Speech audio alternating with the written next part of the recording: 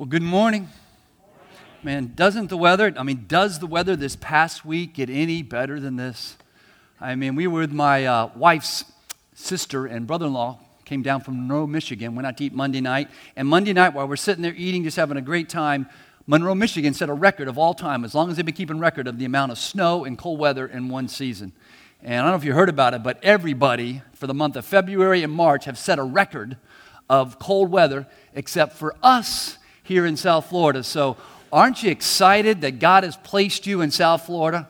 Right? Isn't it awesome to live here? It is so awesome. Now, did you hear about the little bird that was tired about living up north? He was tired of the snow, tired of the weather, so he decides to fly down a little early for spring in South Florida. So he leaves, he takes off, and he hits one of those, what are they called, those polar vortexes, snowstorm, and all of a sudden he's flying and the snow hits him, and then the snow, turns into water and it freezes and he can't fly and he crashes, boom, in this pasture. And he's there and he's encased in ice, and he's standing up and he's shivering and he's thinking, this is it. I guess that's how birds talk. This is it. I'm going to die. He thinks it's the end of it all. He's just frozen. And sure enough, I stand there. It couldn't get any worse. And he sees this cow coming right at him, is going to step on him, And he stands there and the cow passes over him. And then all of a sudden, that's exactly right. He lets loose. And all of a sudden, the sweet little bird is now covered in manure. And now he's really getting panicky and getting upset. What's he going to do? He's going to die, covered in manure, frozen to death. And then all of a sudden, the warmth of the manure, he begins to move around a little bit. He starts flapping his wings, and he starts saying, chirp, chirp, chirp, chirp, chirp. I mean, he's just full of joy. Chirp, chirp, chirp, chirp, chirp. He's going to live, chirp, chirp, chirp, chirp, chirp.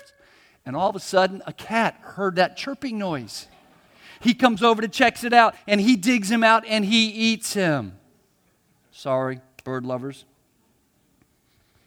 And maybe that's the way some of you feel.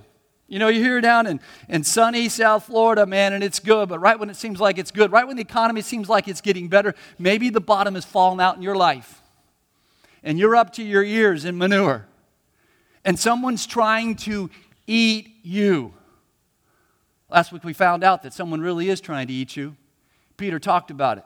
Look with me at 1 Peter chapter 5, verse 2. Peter said this. Peter warns us. He says, stay alert. Watch out.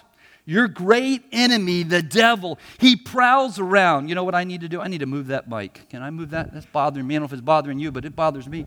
So I'm going to move it. And by the way, guys, you did a great job. Don't take offense to that. You know what? Wasn't it an incredible service this morning? On a scale of 0 to 5, it was a 10. It was a 10. So thank you, guys.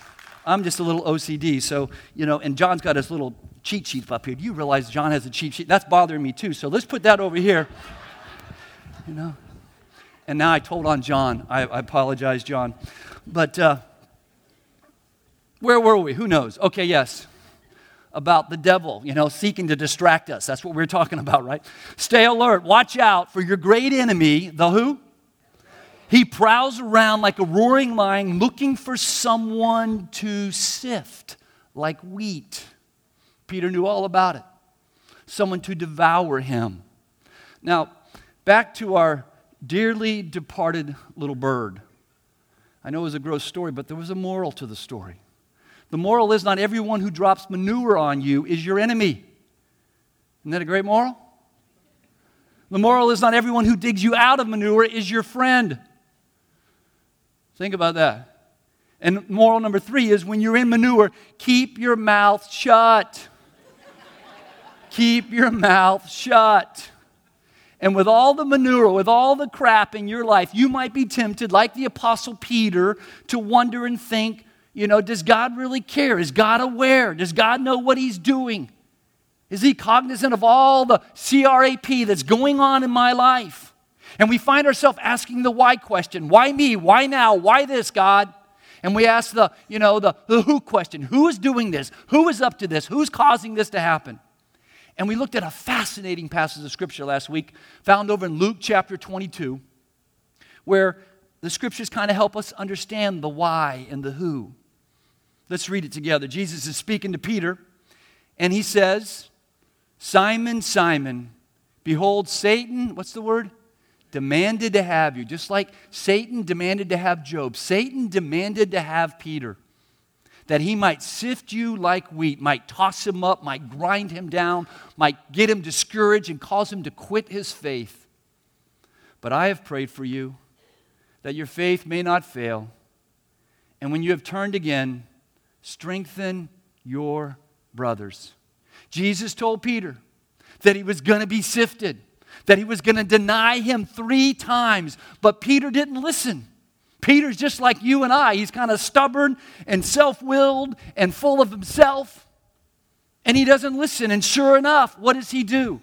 He denies Christ 3 times. He curses his name. He told Jesus, there's no way in hell I will deny you. And then he curses the name of Jesus. And he denies him 3 times. And we're told in Scripture, as he denied him the 3rd time, he caught the eye of Jesus. And then the rooster crowed. You know, I love that story because in that story we see that an event can be both certain and free. I mean, Jesus told Peter, you're going to deny me, buddy, 3 times. It was certain. Jesus said it. But yet, Peter, in his own volition, in his own will, denied Christ 3 times. And after he denied him, he felt terrible. He was grieved. He cried. He was devastated over his sin. He was devastated over his pride. He was devastated over his self-reliance. He thought he was so strong. He thought he was so loyal. He's broken. See, sometimes you don't realize that Jesus is all you need until Jesus is all you got. Peter realized that. Later that day, Jesus is being crucified, and Peter looks on from a distance, and I'm sure he's wondering again, does God know what he's doing? I mean, how could something good come out of a Roman scourging and a Roman crucifixion? I mean, even Jesus himself said, my God, why have you forsaken me? Sometimes life just doesn't make sense. What do? How do we find God in our darkest hour? How do we find God in our darkest day? How do we find God in our darkest week, in our darkest month? Maybe the darkest year of your life. How do we find God? Well, we learned last week that God will not do something through you until you allow God to do something in you. Can we say that together? God will not do something through you until you allow Him to do something in you. Now, did we all do that together? I didn't hear some of you. Let's say it one more time. God will not do something through you until you first allow Him to do something in you. And I find out usually when you don't participate is because I mix it up and you can't follow along with me. So I apologize for that. I am aware of that, but I don't realize it until we say it again. And then I realize I screwed that up, didn't I? And I'm good at that. Now, the problem with most of us is we're not allowing God to do something in us. We think, we kind of live like we're Superman or Wonder Woman. You know, I can do this, I can handle it, you know, it's no big deal. We're kind of like Muhammad Ali boarding an airline, getting ready for departure. The flight attendant comes up to him and says, excuse me, sir, you need to fasten your seatbelt. Muhammad Ali says, my name is Muhammad Ali. I'm the heavyweight champion of the world. I'm Superman, and Superman don't need no seatbelt. She said, I'm sorry, sir, but FAA or FAC or whatever it's called, regulations require for you to put on a seatbelt. He said, my name is Muhammad Ali, and I am Superman, and Superman don't need no seatbelt.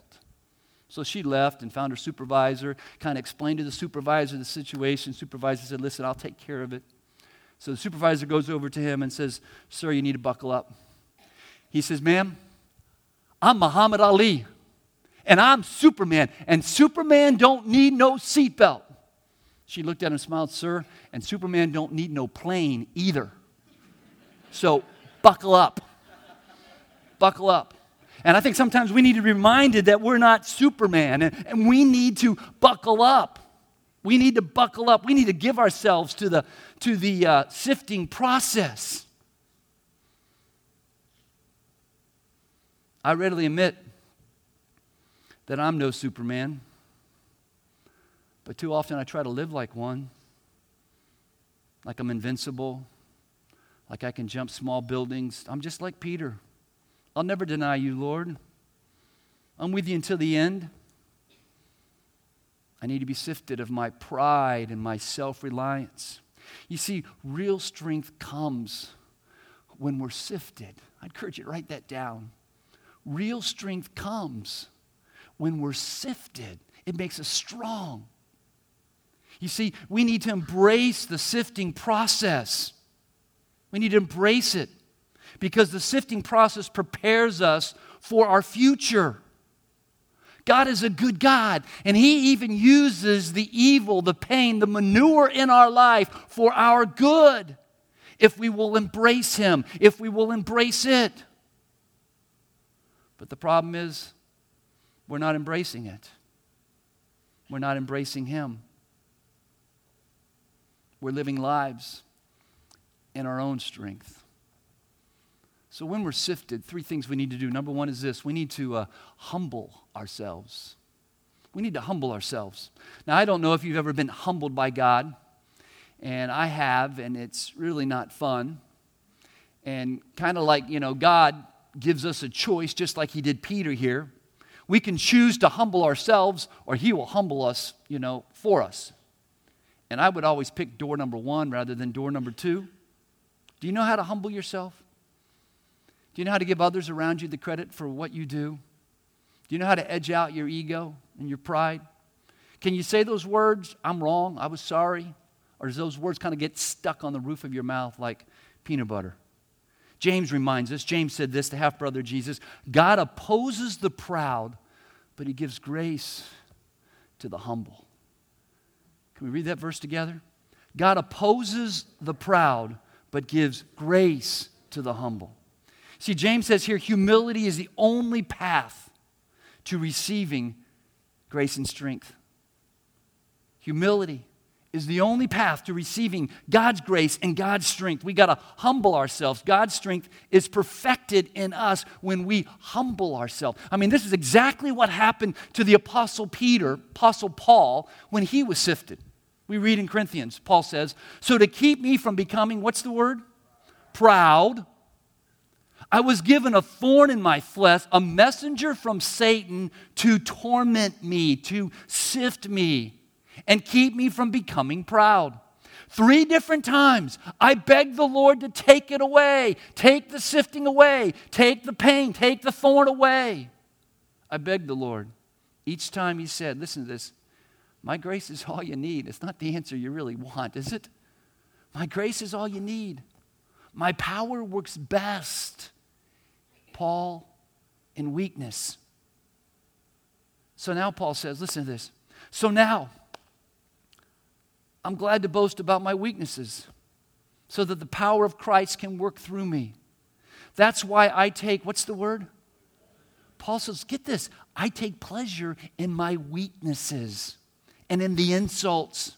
I take pleasure in the hardships and the persecutions. I take pleasure in troubles that I suffer for Christ. For when I am weak, then I am strong. Are you taking pleasure in the hardships, in the troubles of your life? I know that's counterintuitive. I know that's counterculture. But as a Christian, as a Christ follower, in our weaknesses, we are strong. God wants to do something through you. But God can't do something through you until you allow Him to do something in you. And sometimes you just don't realize that Jesus is all you need until Jesus is all you got. In that weakness, we are strong. In that weakness, we find God's grace. We find God's strength. King David learned this. He was running from his enemies, and he said this in Psalms. He said, in my trouble, I cried to the Lord, and He answered me. David learned that when you're being sifted, the best thing you can do is to humble yourself and just to cry out to the Lord. Don't blame everybody else. Don't play the victim card. Don't make excuses. Don't just try harder and just suck it up. That's what most of us try to do, right? Don't pretend. We need to humble ourselves and cry out to God for help. When was the last time that you did just that?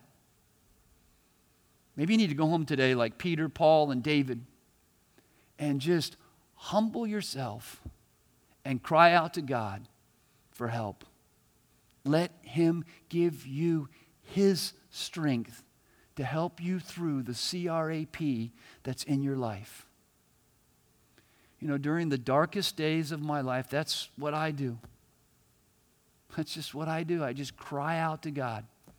And sometimes we don't know that Jesus is all we need until Jesus is all we got.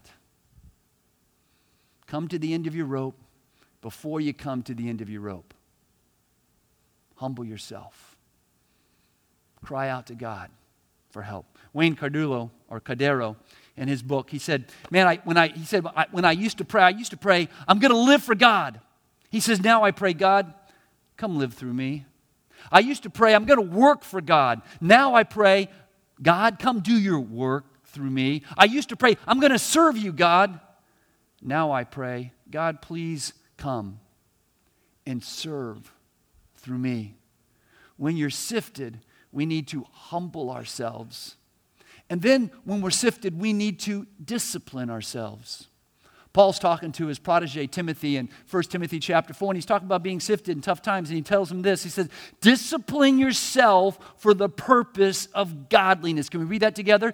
Discipline yourself for the purpose of godliness. Now, the Greek word here for discipline comes from the Greek verb gymnazo, which we get our English word gymnasium. Paul is telling Timothy, you need to get to the gym, Timothy.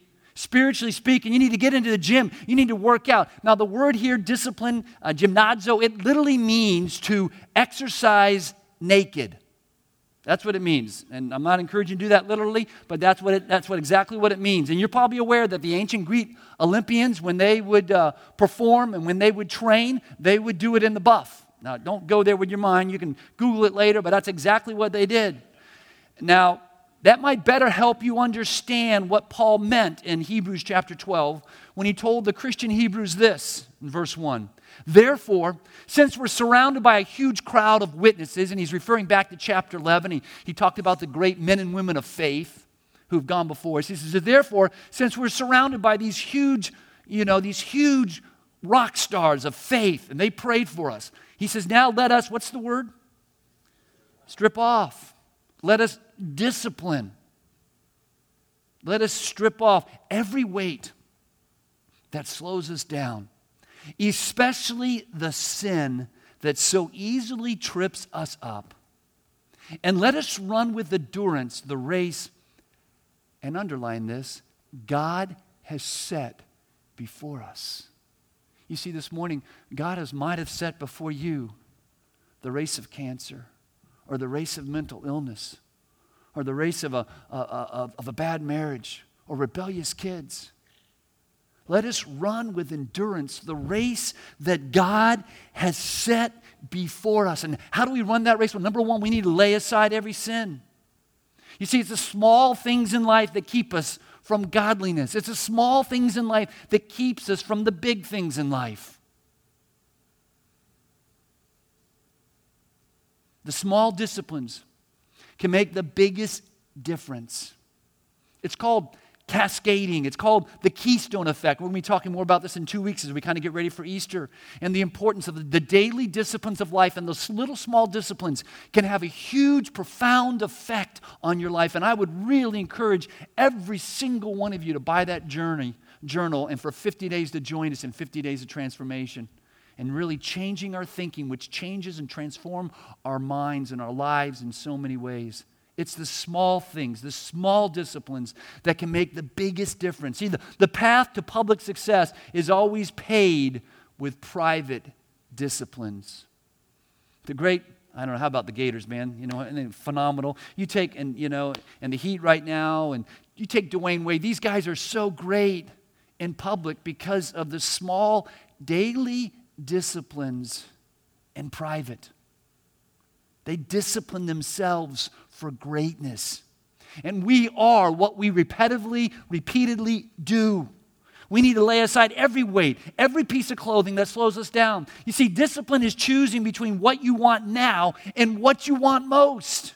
And choosing to do what you want most rather than what you want now. We must do first what matters most. We need to lay aside every sin that slows us down. You see, most of our problems stem from our inability to say no. To say no. No to sin. And because we don't say no, we find ourselves overcommitted. We find ourselves overweight. We find ourselves out of shape. We find ourselves frustrated because we lack the discipline to say no. The truth is, we do what we choose to do. We need to put first things first by saying no to sin, by laying aside every weight, every piece of clothing that's keeping us from what matters most. And what matters most, Paul told Timothy, it's godliness, it's Christ-likeness. So we need to lay aside. And I'm telling you, when you're being sifted, your sins come to the surface. You begin to see yourself. You see your struggle. You see your attitude. You see your lack of faith. And so you need to come clean. So we need to see that sin. Call it as sin. Name it as sin. We need to lay it aside. And then number 2, we need to look to Jesus. Look at verse 2. How do we continue this race with endurance? Verse 2 says, we do this by keeping our eyes on who? The champion. Who initiated. He started our faith. He sovereignly has brought us to himself. He initiates our faith and he perfects our faith. When you look to Jesus, we do what is right over what is easy. We discipline ourselves towards godliness. When we look to Jesus, we do first what matters most. We discipline ourselves towards godliness. When we look to Jesus, we humble ourselves. And we discipline ourselves towards godliness. Sometimes we don't realize that Jesus is all we need until Jesus is all we have.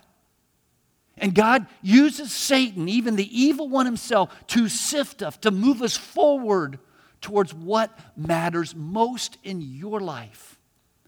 Godliness, if you're a Christian. Christ-likeness. You see, Jesus in me is stronger than the wrong appetites in me. And the path of public success is always paid with private disciplines.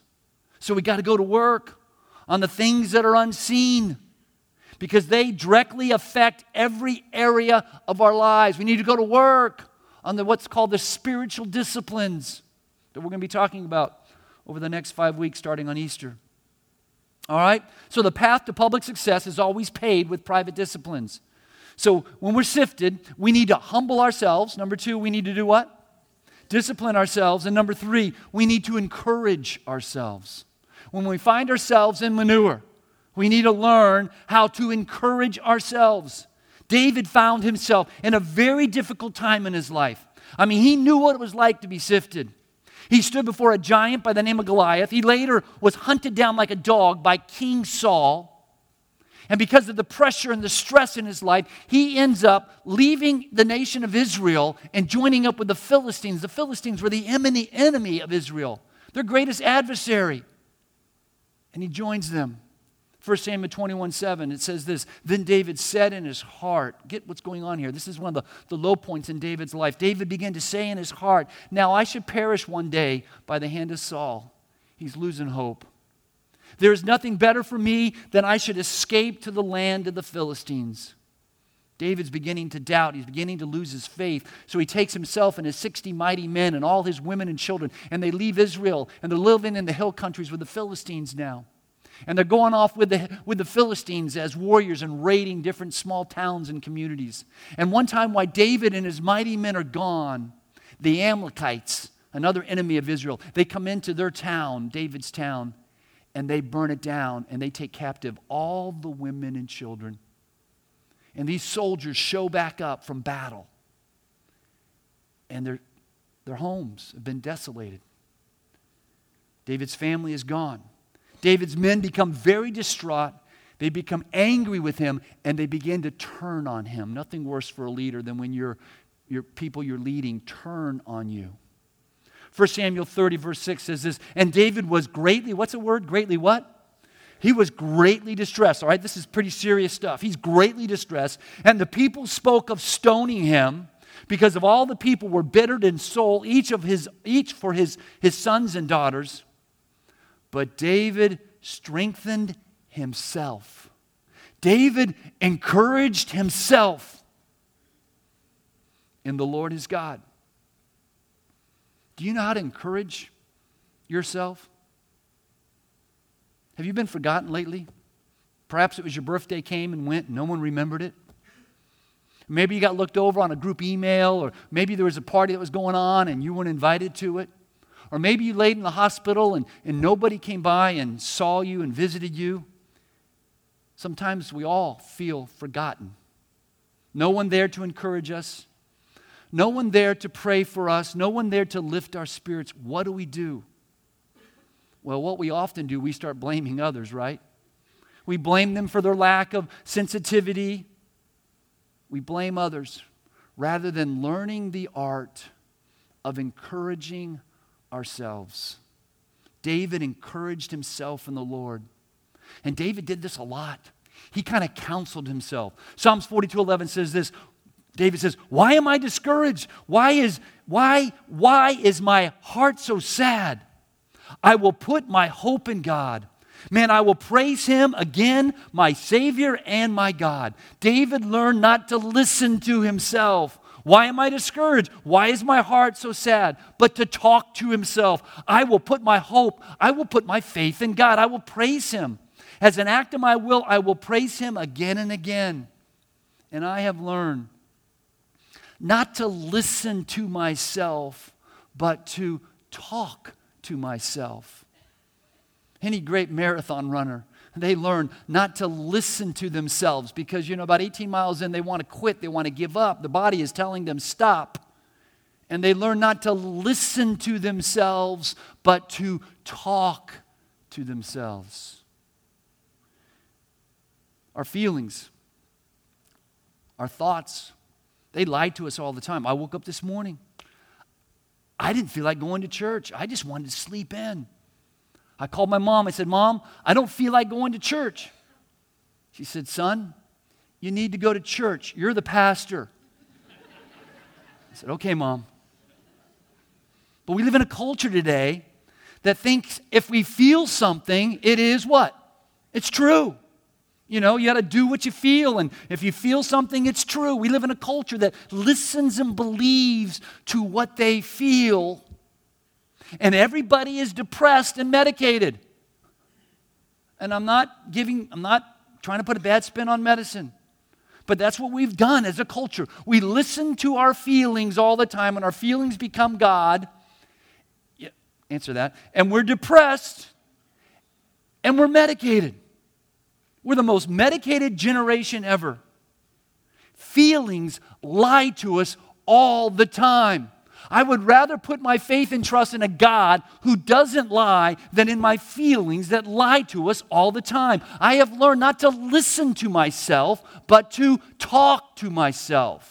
Can you say that with me? I have learned not to listen to myself, but to talk to myself. I want every single one of you to say it with me. I have learned not to listen to myself, but to talk to myself. Now say it like you really mean it. Say it like you really mean it. I have learned not to listen to myself, but to talk to myself. I have learned to encourage myself in the Lord.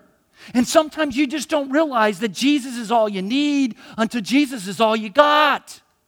And when you're being sifted, we don't know what in the heck's going on. We need to humble ourselves. We need to discipline ourselves. We need to encourage ourselves. We just need to cry out to God for help. A biblical response to disappointment of life is to lament. A biblical response to unanswered prayer is to lament. A biblical response to pain and suffering and unresolved conflict is to lament. It's to cry out to God for help, to honestly pour out your heart to God. I mean, isn't that what Jesus did? Jesus said, my God, why have you forsaken me? He lamented. He expressed his feelings to God. That's what Peter did. Peter denied Christ and he lamented. He repented. He expressed his feelings to God. That's what Job did. Job lost it all. He was sifted by Satan. He couldn't figure out what in the heck was going on. And God shows up and God doesn't take away his pain. God doesn't rescue Job. God just sits there on the scene there and just listens to Job, and Job just laments. He just goes off. He just listens. Some of the things that we need to do more often when we have a friend that's being sifted, we just sometimes just need to shut up and just listen.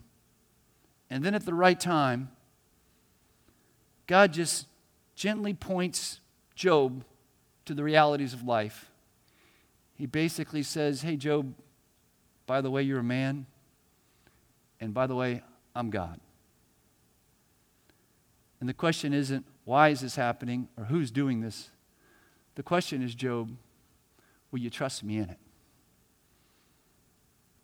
Will you trust me? And that's your question this morning. In the midst of the manure in your life, God is asking you, will you trust me? Will you put your faith in me? Will you find me?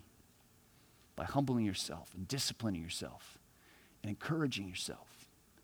Because Jesus, sometimes you don't realize that Jesus is all you need until Jesus is all you have. Can we pray? Maybe this morning you need to put your faith in Jesus Christ. Right now, you need to put your faith in him to save you. Right now, you need to pray and say, God, I thank you. I thank you that you sent your Son to die for my sins. I invite Jesus Christ to come into my life. I humble myself and I invite Christ to come into my life and to save me. Now, some of you this morning, you've been going through some really dark days. And you need to lament. You need to get real with God. You need to admit that you're not God, that you're not Superman. You need to humble yourself and ask God to help you. Others of you, you need to discipline yourself towards godliness. You need to ask God to help you to lay aside every sin and to really look to Jesus Christ for his grace and his strength. Some of you need to pray this morning and say, God, help me not to listen to myself, but God, help me to talk to myself. Can you pray that right now? God, help me to quit listening to all the negativity, all the talk shows, all the CRAP that's out there. God, help me to quit listening to myself, but help me, God, to start talking to myself. Help me to encourage myself. Help me to remind myself and to put my hope in you. Put your hope and faith in Jesus Christ. He will never leave you. He will never forsake you. He will never disappoint you. Jesus, this morning we put our faith, we put our trust in you and in you alone. In Jesus' name we pray. Amen.